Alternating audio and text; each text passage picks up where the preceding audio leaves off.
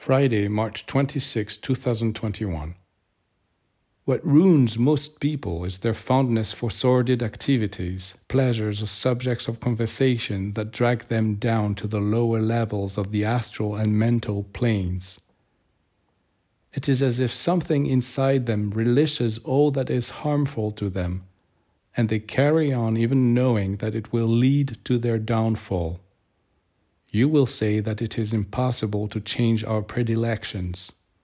True, it is very difficult, but there is still a method that can help you to do so.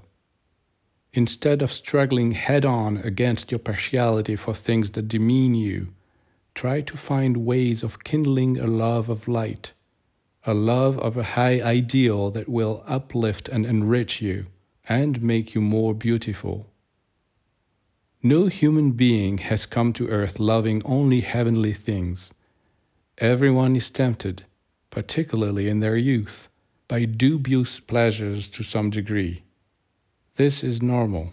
What is not normal, however, is to stagnate on that level. For an initiate, a person's degree of evolution is measured by their ability to elevate their aspirations, to aim their desires ever further, ever higher.